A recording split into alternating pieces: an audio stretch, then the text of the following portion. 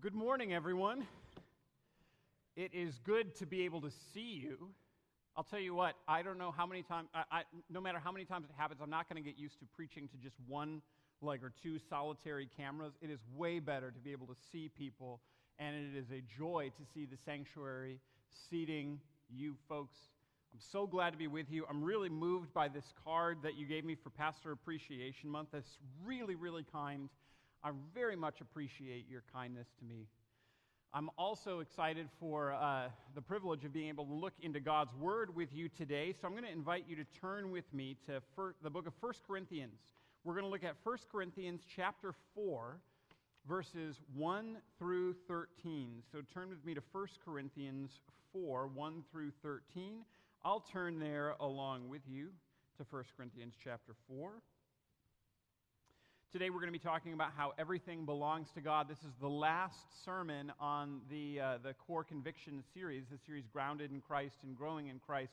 As we worked through what characterized our congregation at Orland Park Christian Reformed Church, one of the things that was agreed upon was we care a lot about stewardship, about how it is that we're using all of the resources that God has given to us, our abilities, our time, our finances.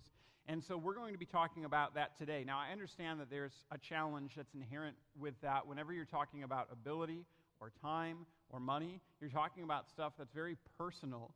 And so sometimes people are like, how dare you tell me how I should be using my time or spending my financial resources? I understand that that's one of the things that can happen. We had a guest preacher once come to Orland Park Christian Reformed Church and decided to preach on that thing and gave very specific accusatory applications. And I remember the elders being like, he has no idea who we are. How is he accusing us of being a certain way? Now, what I'm going to do is try to refrain from any kind of accusation. I don't know what kind of stewardship this church is given to, but what I am going to do is to just lay out some of the principles that the Scriptures give to us. And I would ask that we would give ourselves to be open to what it is that the Bible says to us about all of these things. So let's take a look at 1 Corinthians chapter 4. I'm going to read verses 1 through 13. We're going to be talking today about how everything belongs to God. 1 Corinthians chapter 4. This is how one should regard us as servants of Christ and stewards of the mysteries of God. Moreover, it's required of stewards that they be found trustworthy. But with me, it's a very small thing that I should be judged by you or any human court. In fact, I do not even judge myself. For I am not aware of anything against myself, but I am not thereby acquitted. It is the Lord who judges me. Therefore, do not pronounce judgment before the time, before the Lord comes, who will bring light to the things now hidden in darkness, and will disclose the purposes of the heart. Then each one will receive his commendation from God. I have applied all these things to myself and Apollos for your benefit, brothers, that you may learn by us not to go beyond what is written, that none of you may be puffed up in favor of one against another. For who sees anything different in you? What do you have that you did not receive? If then you received it, why do you boast as if you did not receive it?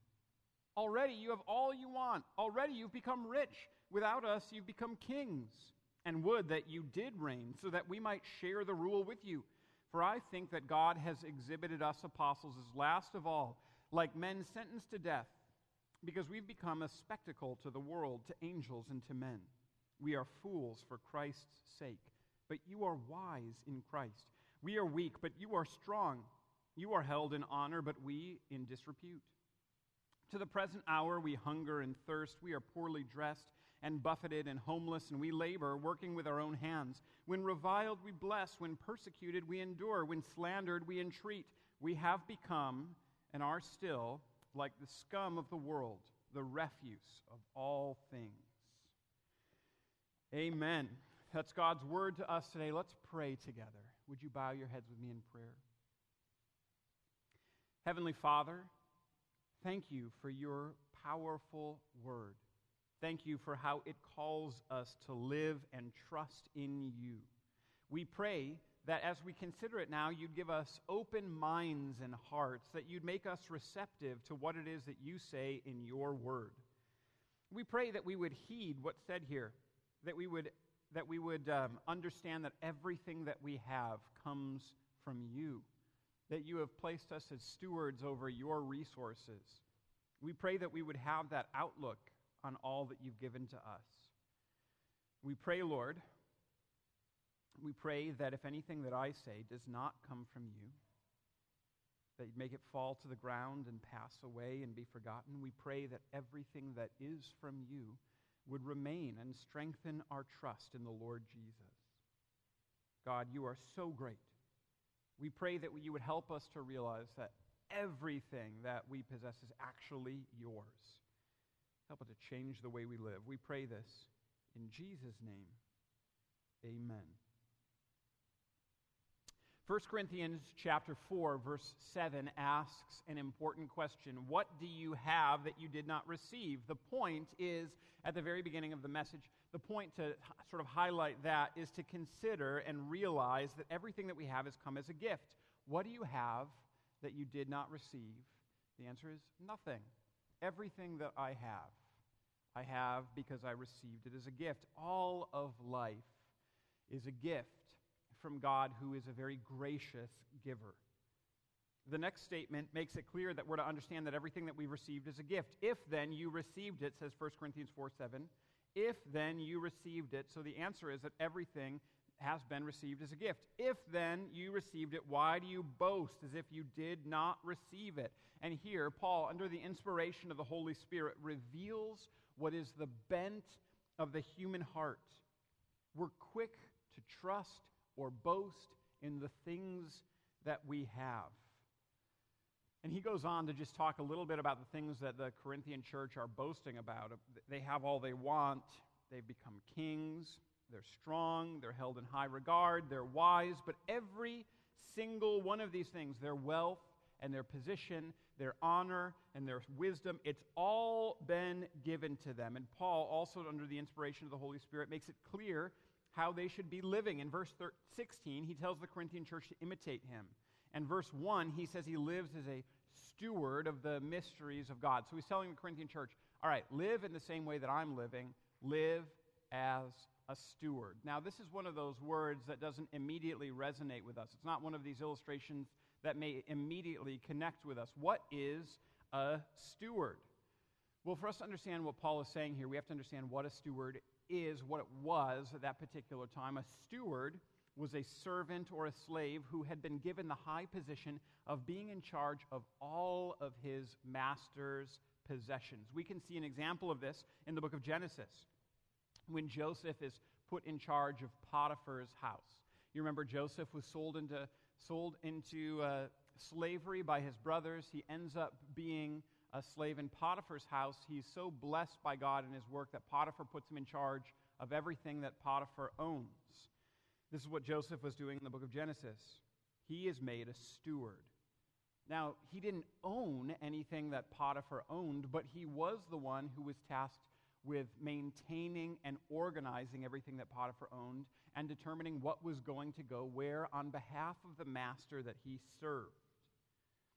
The International Standard Encyclopedia says that Paul describes himself as a steward. When he does this, the idea is that he takes scrupulous care of that which was entrusted to him and gives it out to others faithfully as directed by the Master, Jesus Christ.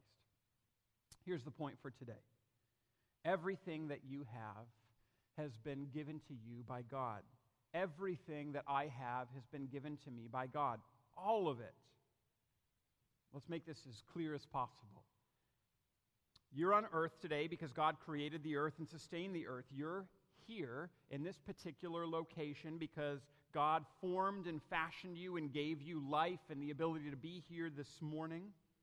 You're alive because God continues to sustain you and because God has determined in His wisdom and power that your life would continue at least through today. You're in a church that's fashioned of materials that God put on the earth, fashioned in various parts of the building by builders and craftsmen and workers and designers who are all given their abilities by the Lord and are upheld and sustained by the Lord. You're listening to my words that are amplified through means that God made as he fashioned the earth so long ago, and you're hearing a voice that would immediately become silent if God determined that I should no longer speak. Every part of who we are and where we are and what we do and what we possess is a gift from God. All of life is a gift. Every single bit of it is a gift.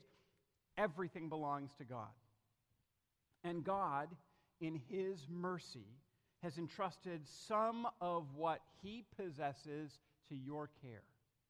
He's given you life. He is life. But he's given you your life to use in a manner that pleases him and gives him glory. He's given you wealth. It's all his, but he's made you a steward over some of it. He is the master. You're given authority over one piece of his wealth. He's given you time. How much time he's given to us, none of us knows, but it's borrowed. He's the master of it. He's given you abilities that are his. They are gifts from him, and you can steward them throughout your life. And so I've got a few goals for us today as we take a look at this particular text and as we work out what it means. There are a few things that I've been praying for you over the course of the last week or the last few weeks. The first goal is that we'll develop a 1 Corinthians 4 verse 7 mentality. What do I have that I've not received? Nothing. Everything that I have received from God. Everything is a gift. Everything comes from God. Everything belongs to God. And knowing that, my hope and prayer would be that knowing that God has given us everything, that we would trust the source and not the supply. That we would act as faithful stewards using his finances, his time, his abilities, which he's entrusted to us in a way that would please him, that would please God. And so we're going to look at those three aspects of what it means to have received as a gift from God and talk about those things. We're going to talk about finances, we're going to talk about time, and we're going to talk about abilities. We're going to talk about finances probably for the longest period of time as we work through each one of these, both because my grandpa, who was a preaching professor, he taught me, he was like, always make sure your first point is the longest. By the time you're done with the first, people just want you to move quick through the second and third. You don't have them for much longer. So the first is the longest, both for that reason, but most particular because the Bible talks about finances in more places, in a larger amount of places than it does time or abilities, as it specifically relates to stewardship. So we're going to talk about finances first, and then time, and then abilities. And we're going to talk about the reality that everything that we have, every single part of every single one of those things, has been given to us by God. He is the owner of it. We are just stewards who have been placed over God's time, God's money, God's resources, God's abilities that he's given to us. So we need to steward that right in a way that honors the one who has given to us all those things. So let's start with finances. Finances are something that the American church desperately needs to talk about, and stewardship in the financial realm is something that the American church desperately needs to learn. According to the best research done by evangelical Christian organizations, American Christians give, on average, very small amounts to the Lord and to his causes. Now, we have to understand some of the language here that's helpful. I just want to clarify. You may know this. I'm bad with numbers and math, so I've got to talk about this just so it's clear to me in my own mind. There are two ways that we can understand how much people give. One is called the average. Now you know the average, right? You know what average means? It's kind of hard for me, but you take 2, you add it up, you divide it by the number of people, that gives you the average. There's also the mean. Now, the mean is different from the average because what happens is if you were to determine the mean, say you lined up everybody in this room from the person who had given the least to the person who had given the most. We would never do that, by the way. We'd never do that. So that's not going to happen. And then you picked the person in the middle. That would give you a sense of, okay, this gives us a sense of where kind of the middle person, where they are in terms of their giving. Now, there's some work done by an evangelical Christian organization just a couple of years ago to determine what's the mean giving, the middle giving in American Christianity. And according to the research this organization did, the number where there's an equal number who gave higher and an equal number who gave lower of giving within the American church is 0.62%. That means that 50% of American Christians give less than 0.62% of their income. And 50% of American Christians give more than 0.62% of their income. It's only 12% of Christians who give at least 1/10 of their income. It's only 12% of practicing Christians who therefore tithe their income. One Oxford study showed that if committed American Christians tithed, so this is committed American Christians, not just the ones who claim to be Christians, which would be a much bigger number. This is just those who are regularly in church. If just those who regularly are in church in America tithed their income, then the American church would have an additional $150 billion with which to do God's work each year. There's been a lot that's been written about the impoverished nature of the American church. You see it if you take a look at any of the statistics. The fact that church membership and attendance is in decline, that the fastest growing religion in America is secularism or religiously unaffiliated. A great deal has been talked about the impoverished nature of the church. I wonder if one of the reasons isn't that we give as though we were impoverished. This principle, the principle about giving and what it says about our heart, can be found in Matthew chapter 6. Let me read for you just a part of Matthew chapter 6. Do not store up for yourselves treasures on earth, where moth and rust destroy, and where thieves break in and steal. But store up for yourselves treasures in heaven, where moth and rust do not destroy, and where thieves do not break in and steal. For where your treasure is, there your heart will be also. The eye of the lamp is the body. If your eyes are good, your whole body will be full of light. But if your eyes are bad, your whole body will be full of darkness. If then the light within you is darkness, how great is that darkness? No one can serve two masters. Either he will hate the one and love the other, or he will be devoted to the one and despise the other. You cannot serve both God and money. So here's the principle from Matthew chapter 6. You cannot serve both God and money, but you can serve God with your money. And you cannot take your possessions with you, but you can send them ahead. You can store up treasures in heaven. It's a truth that helps us understand why so much time in Scripture is devoted to talk about giving financial resources, because money is a barometer for your heart. Money is a barometer for your heart. Where your treasure is, there your heart will be also. We can see the way that this works itself out in Scripture in a number of different places. John the Baptist in Luke chapter 3 was asked by the crowd what they should do to bear the fruit of repentance. Here is what he said in Luke chapter 3. Everyone should share their clothes and food with the poor. Tax collectors shouldn't pocket extra money. Soldiers should be content with their wages and not extort money. Here are some other examples. Zacchaeus immediately gave away vast sums of his fortune upon encountering Jesus. Some Jerusalem converts sold all they had and gave it to the poor. The widow that we remember from Scripture for the widow's mite, the 2 small coins, was the widow that gave all that she could. At the same time, the parable of the rich fool warns us that it is foolish to be rich towards oneself and poor towards God. The rich young ruler was unwilling to become a disciple of Jesus because he was unable to sell all he owned before following Jesus in Matthew 19:21. Many who came to Jesus immediately expressed their faith in the way that they handled money.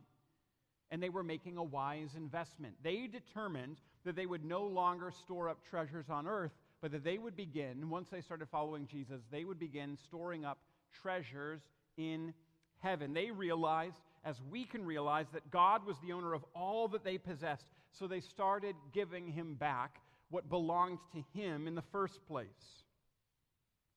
You and I are stewards. None of the money that we have is really ours. It's all God's. You are a steward of his money, and you're called to manage his assets for his benefit. Christians sometimes fear leaving the earth because it's where their treasure is. If your treasure is on earth, each day brings you closer to losing your treasure. But if your treasure is in heaven, if you are giving your resources to God's purposes, you will find, well, that your love for the things of the earth is diminished. My heart goes where I put God's money. My heart goes to the places where I give. And one of the things that is so helpful, it's just so helpful every time I write a check and I'm like, oh man, this means that things are going to be tighter for us or for our family. It means that we're not going to be able to use this sort of in the ways that we want to. Every time when I'm writing that and giving it to the church or sending it to a Christian organization that really deserves to be supported, one that's supporting God's mission in the world, every time I do that, I'm reminded, all right, this is God's money. So where would God want this to go?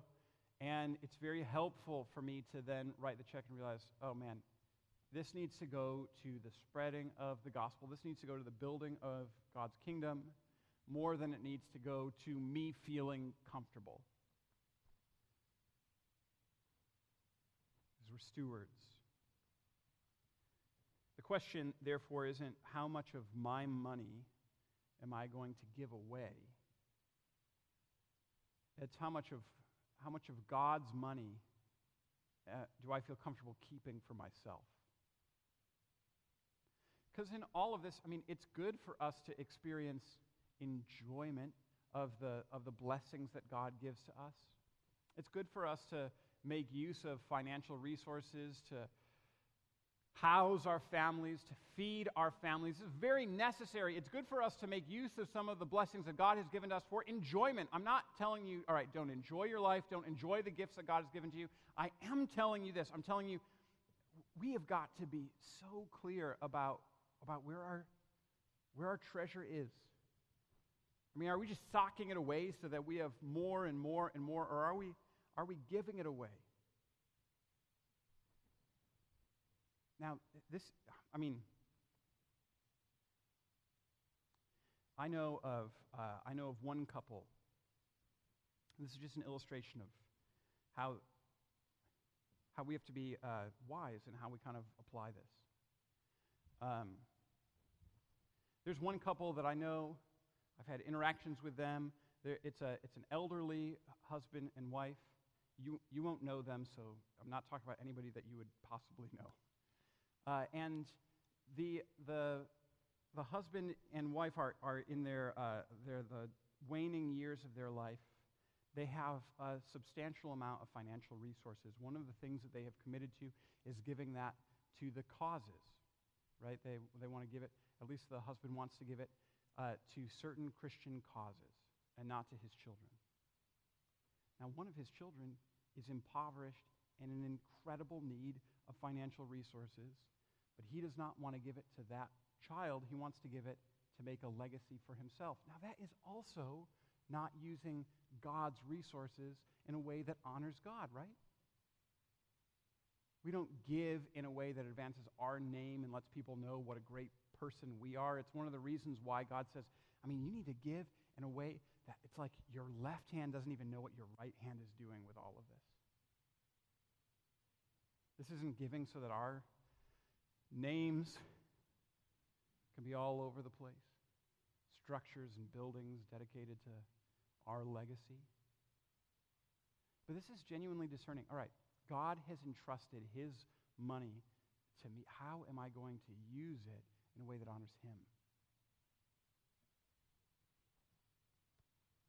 One of my closest friends in the ministry, Romel Williams Jr., offers some wisdom here. He says, unfortunately, we all know some people who give the Lord their hearts, but never trust him with their wallets. I think that is so striking, right? I've given the Lord my heart. I'm keeping my pocketbook for myself. What Reverend Williams says is these 5 beliefs have the potential to change your life. Here's the first. All I have comes from what God gives. Number 2, I live joyfully within God's current provisions for my life. Number 3, I honor God by giving the first tenth of all my earnings to His purposes in the world. Here's number 4, I set aside a portion of all my earnings into a savings account for emergencies, giving opportunities beyond 10% and my later years. And number 5, I live listening for God's commands concerning my resources. These are helpful principles to guide how it is that we use our resources, or how it is we use God's resources. It's not how much of my money am I going to give away, it's how much of God's money am I going to keep for myself. It's God's. You and I are just given charge over it for a little bit of time. All right, so that's finances. Here's time. Let's move to time. This is a challenging one for us as well in a distracted world. Here's what Ephesians 5:15-16 say. Look carefully then how you walk, not as unwise, but as wise, making the best use of time, because the days are evil. Therefore, do not be foolish, but understand what the will of the Lord is. Make the best use of time, because the days are evil. Look carefully how you walk, not as unwise, but as wise. How is that going for people generally? How are we making use of our time? In ways that are wise or in ways that are unwise? Let me just give you a couple of statistics, and you be the judge. So, according to CNN had an article recently. They indicated that assuming a 40-hour-a-week work week, assuming that you're sleeping about 7 hours a night, assuming that you are taking time for general needs like bathing and eating, I hope you all are, I trust you all are this morning, so assuming all of that stuff, then the average person has about 58 hours a week that they can spend doing things that they enjoy. Recreation, time with family, time for entertainment. So the average family, assuming all of those things, would have about 58 hours. So the average family in America uses 52 of those hours to watch television. 52 of the 58 hours for leisure or recreation are spent by the average family watching television or engaging in some form of media. Forbes magazine says that most people older than the age of 13, most of them spend more than 10 hours a day in consuming media of one sort or another. Time is a gift that we have from God. It's His time. Are we stewarding it well? Is spending 52 out of the 58 hours that God maybe gives for enjoyment or recreation or being a part of the church family, is that wise or unwise? Is 10 plus hours a day engaging in media, is that wise or is that unwise? Now again, let me be clear. I'm not telling you, never watch a movie. I'm not telling you never enjoy a TV show with somebody that you love, but what I am telling you is this, that this principle of be careful how you walk, not as unwise but as wise, making the best use of the time, is a call that comes from God. And so we need to do kind of an audit of our own heart through how it is we're using financial resources, how it is that we're using our time resources. Are we using these in a way that honors God? Are we using the resources that are God's and that He's given us to make use of and steward? Are we using them in a way that honors Him? Are we using the time that He has given to us as a blessing? He's the Lord of time. It's His time. Are we using it in a way that honors Him? Here's some things to think about as we consider how we're using our time. We need to work hard, and we need to rest well. We would be wise to avoid entertainment until everything else is done. Are the bills paid? Is everything where it should be? Have you finished your work for the day? God is the source of time. Use your time to honor Him. And then, in terms of abilities, what does God's Word say? 1 Corinthians 10, verse 31. So whether you eat or drink or whatever you do it all to the glory of God. Whether you eat or drink or whatever you do it all to the glory of God. That's 1 Corinthians 10:31.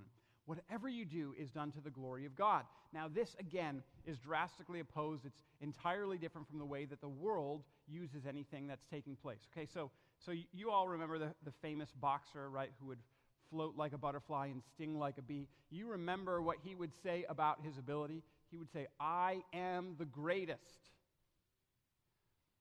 Now, here's the way that a Christian operates whenever the Christian succeeds. God is the greatest. God is the greatest. Whatever you do is for God's glory, not for yours. It's all for God's glory. God is the greatest. George Whitefield is a revivalist who lived some hundreds of years ago, and one of the things that is contained in his diary is that he said that he would take time at the end of every day to take stock of his own life to determine, am I living this to God's glory or am I living this life to my own glory? He would ask himself 15 questions, and he would rate himself from 1 to 10 about how he did in every day of his life. Now, this might not be something that you'd have time for, but one of the things that's important to do is sometimes, take stock of your life. How am I using my abilities? Am I using them in a way that glorifies God? So every day he would ask himself 15 questions, rate himself from 1 to 10. He would ask, have I been fervent in private prayer today? Have I used morning, noon, and evening to pray? Have I spontaneously prayed to God every hour? After or before every deliberate conversation or action, have I considered how I might use it to God's glory? After any pleasure, have I immediately given thanks to God? Have I planned my business for the day? Have I been simple? Have I avoided luxury and recollected God in everything? Have I been zealous in undertaking and active in doing what good I could do? Have I been humble, cheerful, and affable in everything I said or did? Have I ever been proud or unchaste or enviable of others in my thoughts?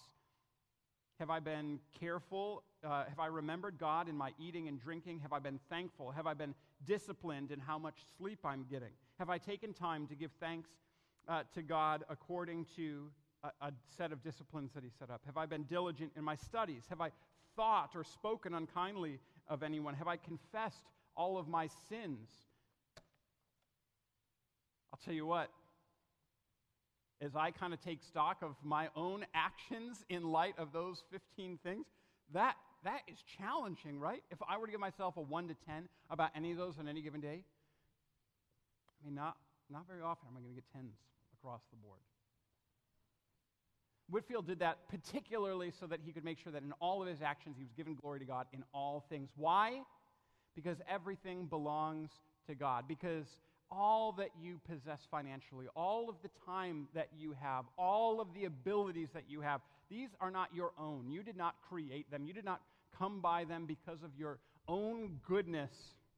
They're all gifts of God. Therefore, recognizing that everything belongs to God should lead us to ask, how do I use that for God's glory? Let's be faithful stewards to the glory of God. Amen. Let's pray.